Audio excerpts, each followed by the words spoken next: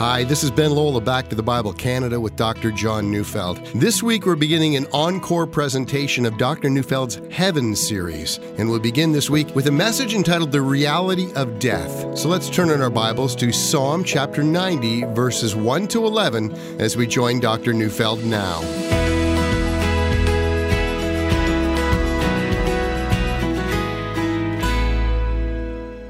Over the next 2 weeks, I will be doing a series on the subject of heaven. And no, this will not be a series on a vision that I had of heaven when I went there, or how my heart stopped at some point in time and I was dead for 13 minutes and I came back to tell you my experiences. I, for my part, find such accounts to be anything but convincing, and am constantly surprised at how often even Christian people place so much emphasis on these subjective experiences rather than grounding themselves in the Word. Wow. I've hardly started and I've already alienated some of you. Well, I hope not. But think about it. The Bible, the inerrant, authoritative Word of God, has so much to say about heaven. So why are we fascinated with errant, subjective, and speculative accounts? So if you want the account of someone who died and came back, let me suggest you discard your latest paperback on the issue and concentrate on Jesus, who really was dead for 3 days and rose from the dead. Furthermore, we have an account of heaven from our Bible that is fascinating. But before I begin with the details of heaven, and by the way, if we are going to speak of heaven, we will also have to speak of hell. But before I go into even that, I wish to speak about the reality of death. So unless Christ returns during our lifetime, and let me hasten to add, none of us knows if he will return during our lifetime, but unless that happens, the only doorway through to heaven will be through your own death. Furthermore, because some of us think the subject of heaven is futuristic, filled with speculation, and not necessarily relevant, I feel the need to force the matter upon our consciousness. You are going to die. See, there are two fixed points in all of our lives, birth and death. Years ago, author Joe Bailey wrote the following words: "In this day of scientific breakthrough and exploding knowledge, death especially frustrates us. An electroencephalogram may replace a mirror held before the mouth. Autopsies may become more sophisticated. Cosmetic embalming may take the place of pennies on the eyelids and canvas shrouds. But death continues to confront us with its black wall. Everything else seems to change, but death is changeless. We may postpone it, we may tame its violence, but death is still there waiting for us. Death always waits. The door of the hearse is never closed. Dairy farmer and sales executive live in death's shadow, along with Nobel Prize winner and prostitute, mother, infant, teen, and old man. The hearse stands waiting for the surgeon who transplants a heart, as well as the hopeful recipient, for the funeral director, as well as the corpse he manipulates. Death spares no one." I know this subject may seem uncomfortable to some. I've occasionally met people in their 80s who tell me they've never thought about death, not even once. And now in their old age, they still don't. Even though they must surely know that they will face death very soon, they never give it a moment's thought. Some even argue that's a preferable way to think about life. See, on the other hand, there are others, and I'm among them, who think about death every single day. I think of Richard Baxter, the English Puritan preacher who in the 1600s wrote, "I preached as never to preach again, and as a dying man to dying men." I think of Jonathan Edwards in his list of resolutions, which he read to himself every day. They were for him stable anchor points that were to direct his amazing life. And one of them included these words: "Resolved to think much on all occasions of my dying and of the common circumstances which attend death." He believed this daily thinking about death would bring focus to his life. Well, you might guess that today's broadcast might be just a bit morbid, but I don't think of it that way. Indeed, I want to take you to Psalm 90, which will teach us to think often about death and how to think properly about death. Psalm 90 is the only psalm that was written by Moses. Of course, it's not the only poetry that was written by Moses. The Bible contains 3 other lengthy poems by this remarkable man. The first was written after Israel was delivered from Egypt through the Red Sea, and on that occasion, Moses wrote a song that all Israel sang, and we find it in Exodus 15. It begins, "I will sing to the Lord, for he has triumphed gloriously. The horse and his rider he has thrown into the sea." Moses also wrote another poem, again a song to be sung, just before he climbed up Mount Nebo where he was to die. That one begins, "Give ear, O heavens, and I will speak." And then finally, just before his death, he utters a rather long blessing upon God's people, also in the form of poetry. So it seems that Moses wrote poetry at some very significant moments of his life, both in his own life and in the life of Israel. That has led many Bible teachers to wonder at what significant moment Moses might have written Psalm 90. Some have suggested that Numbers 13 and 14 is the background. That's the account of what happened at Kadesh Barnea, where Israel refused to enter the promised land because of fear of the strength of their enemies and because of lack of faith in God. And in consequence of this failure, an entire generation was condemned to wander about in a hostile desert for 40 years until that whole generation died. Over the next 40 years, Moses watched 2 million people die in the desert, kind of like the world's longest funeral march. He would have witnessed 50,000 funerals every year, over 100 a day. No wonder he thought so much about death and the brevity of life. Others suggest he wrote this psalm coinciding with the events in Numbers 20 after the death of Miriam, his sister. Then came his own sin, and in consequence, God forbade him from entering the promised land, meaning he would die along with the other 2 million, and then came the death of his brother Aaron. But whatever the occasion for the writing of Psalm 90, one matter remains clear. Moses lived in the valley of the shadow of death. And so the man who wrote this poem, the man who told us that life is so short, had seen his fair share of deaths. What is remarkable about this poem is that, as the Bible teacher C.H. Leupold observes, there does not appear to be any trace of bitterness or undue pessimism about death. Just plain, realistic thinking mark these words. That really is amazing. Moses is not shaking his fist at death or shaking in fear and desperation before death. He's merely taking into account that which is plain to anyone who takes time to notice. We're all dying. The point I'm trying to make is that, whether we want to think about it or not, death is always present. Roughly 150,000 people die every day on this planet. That would be the population of Sherbrooke, Quebec, dying every day. That means every week a city the size of Calgary dies. Every year, many more people than the population of Canada die. Indeed, another 2/3 larger than the population of Canada will die every year. Some 55 million people die every single year, meaning the population of a little short of the UK die every year. And people will mourn, and many will wail, and many will be crushed in anguish. The cries of despair and defeat that rise from this planet every year are almost deafening.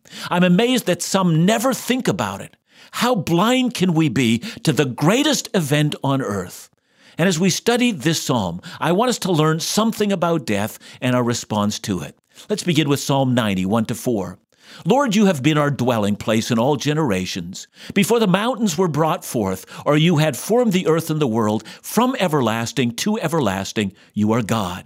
You return man to dust and say, Return, O children of man, for 1,000 years in your sight are as yesterday when it is past, or as a watch in the night. Now, from this psalm, I want us to notice how it is that Moses saw the reality of the human condition. He saw that God is eternal and we are momentary. We will notice that in verse 2, Moses describes God as being from everlasting to everlasting. He means that if you go backwards into time past, you will never find a time when God was not there.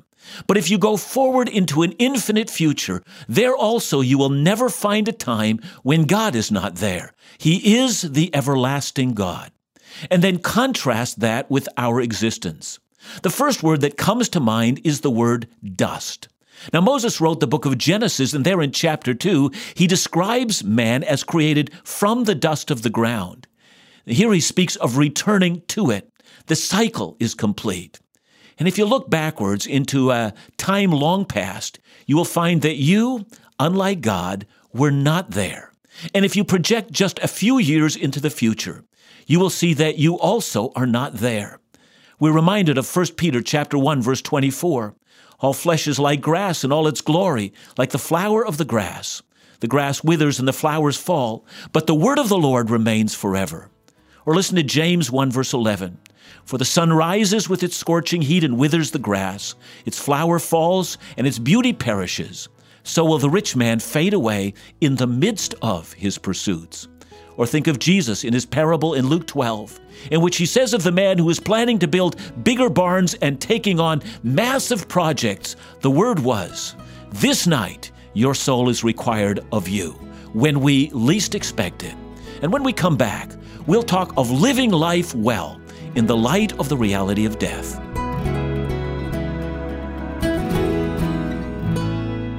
Few series have stimulated as much response from our listeners as Dr. John Neufeld's Heaven series. Offering a biblical perspective on heaven, both our eyes and hearts are open to an amazing picture of what the follower of Jesus has to look forward to. When we last aired this series, we also offered the Heaven booklet authored by Randy Alcorn. Again, a wonderful overview of the promise of paradise. This booklet was so popular, we were unable to fulfill all the requests. But with the re-airing of the series by Dr. John, we've been able to acquire a very limited number of booklets to give away. So let me encourage you today to call and request your free copy of the booklet, Heaven, by Randy Alcorn, while quantities last. Call us at 1-800-663-2425 or ask by email at info@backtothebible.ca.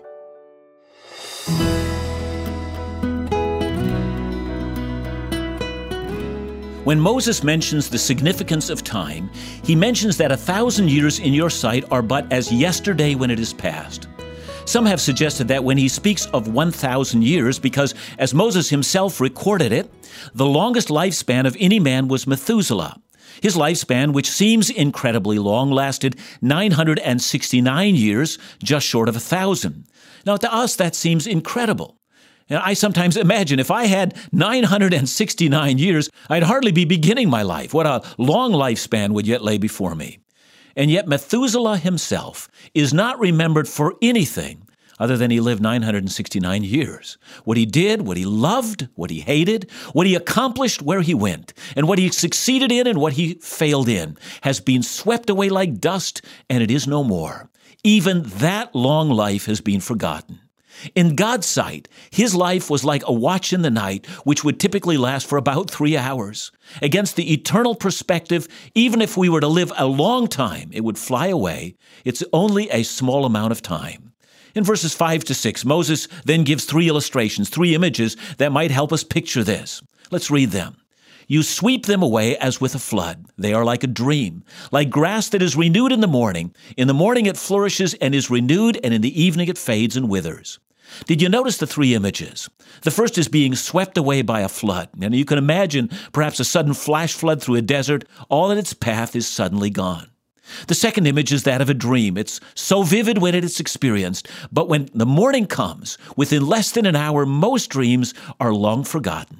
The third is the image of grass in harsh desert conditions. If it receives rain, it can bloom in the morning and be brown and withered at sunset. You know, I've often talked with elderly people on their birthday. They will tell me 2 things. First, they're amazed that they lived so long. And second, they're amazed at how quickly the time has gone.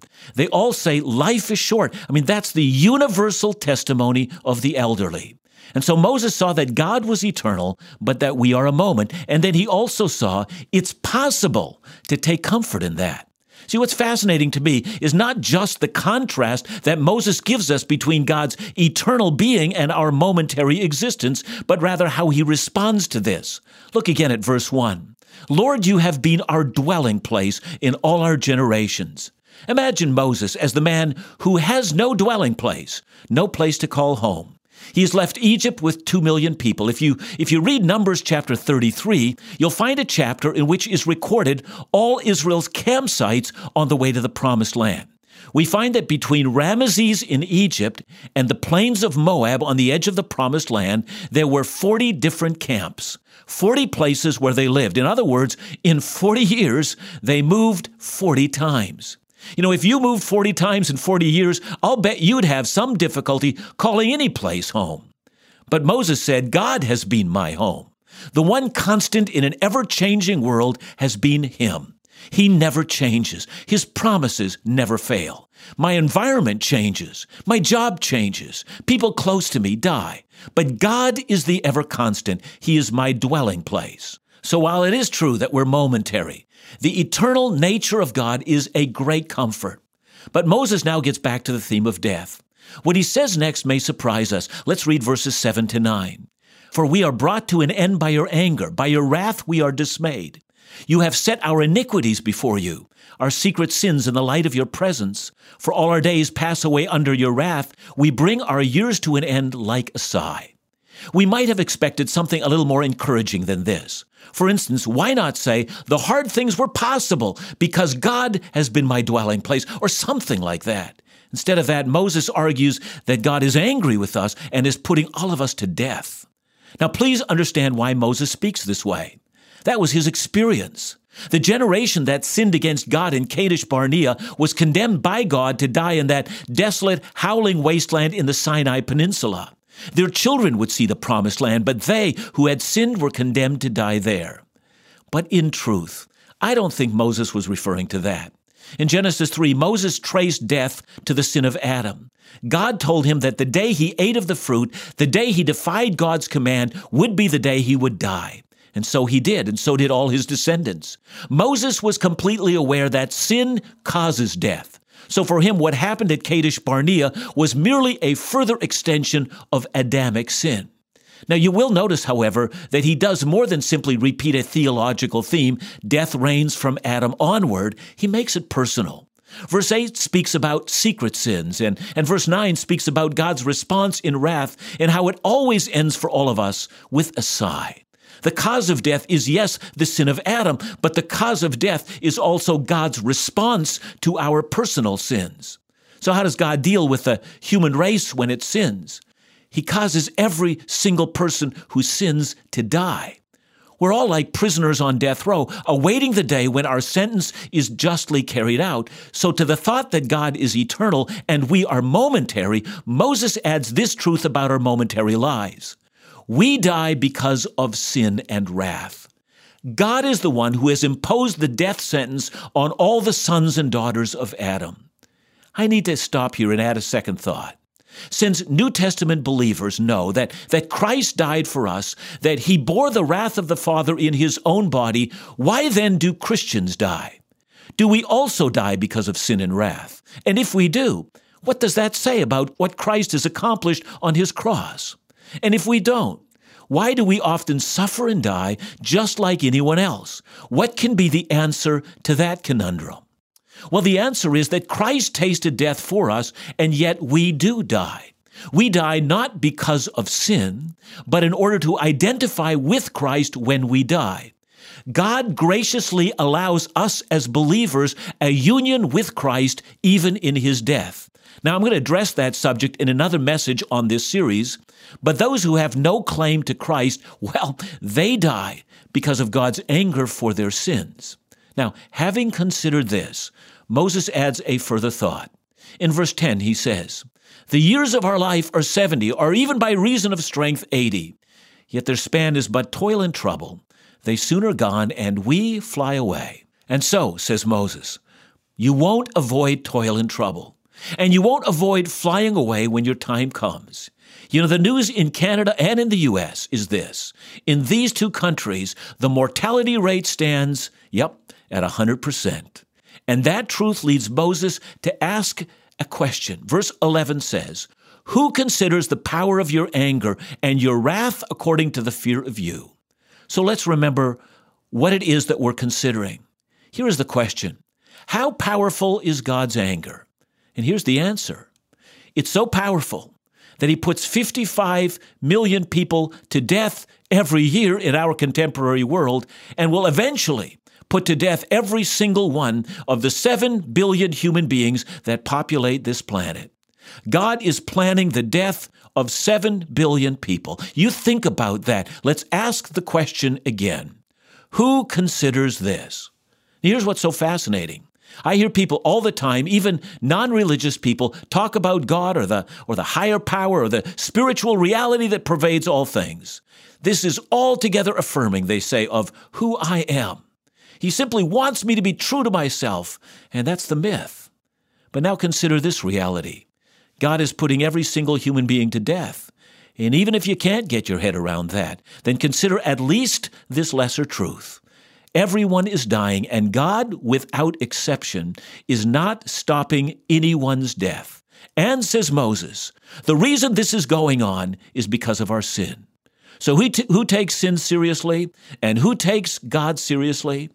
Over the next 2 weeks, we're going to consider the topic that is more important than any other topic for the human race, and that's heaven.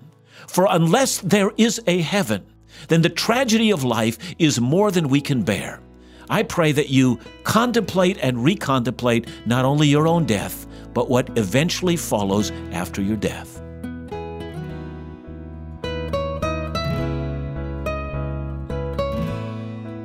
John, we're replaying this series because it was one of the most popular and well-listened to series that you've done over the last 2 years. But I think there was one reason for that, despite the great teaching that takes place, is people's interest in heaven, because it seems like so many of us, even Christians that have walked with the Lord for such a long time, have an ill-conceived idea of what biblical heaven is all about. Ben, I'm still sometimes surprised to hear myself in a conversation with some people, and they'll say, you know what, I never knew that our resurrection is going to be a bodily resurrection and that it's going to be patterned after the resurrection of Jesus. It's this new reality they sometimes are confronted with, and this sometimes with people who have read the Bible a lot of their lives, and I think this is the reason.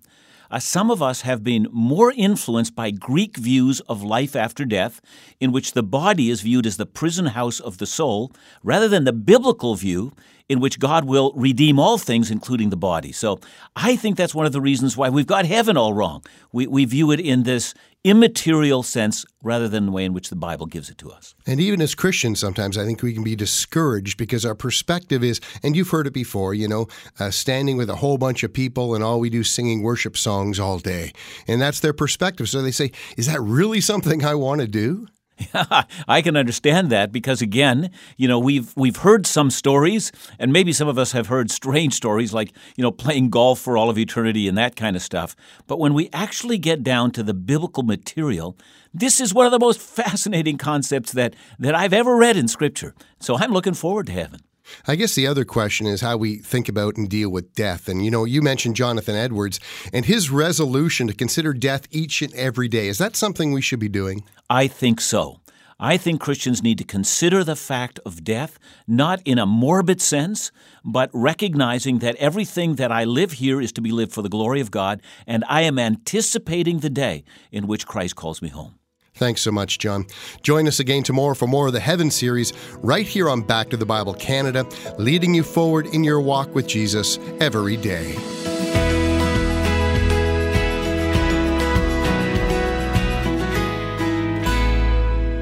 Your gifts mean so much.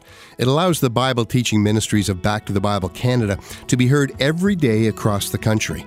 Bible teaching relevant to the needs of God's people and faithful to His Word. In fact, that's what you're telling us. Joan wrote, "We love the way John digs into the Scripture, explaining the Bible, what it meant for the day, making it relevant for today, and how it applies to our daily walk with God." Encouraging words that speak into the ministry's mission. So whether you listen on radio, podcast, audio mail, online, mobile app, or CD, your support makes it possible. Perhaps today you'd consider responding to the importance of Bible teaching by offering a practical gift to support this month. Perhaps a single gift, or become a Partner to Tell monthly partner. It's easy and secure. Just call us at 1-800-663-2425 or visit us online at backtothebible.ca.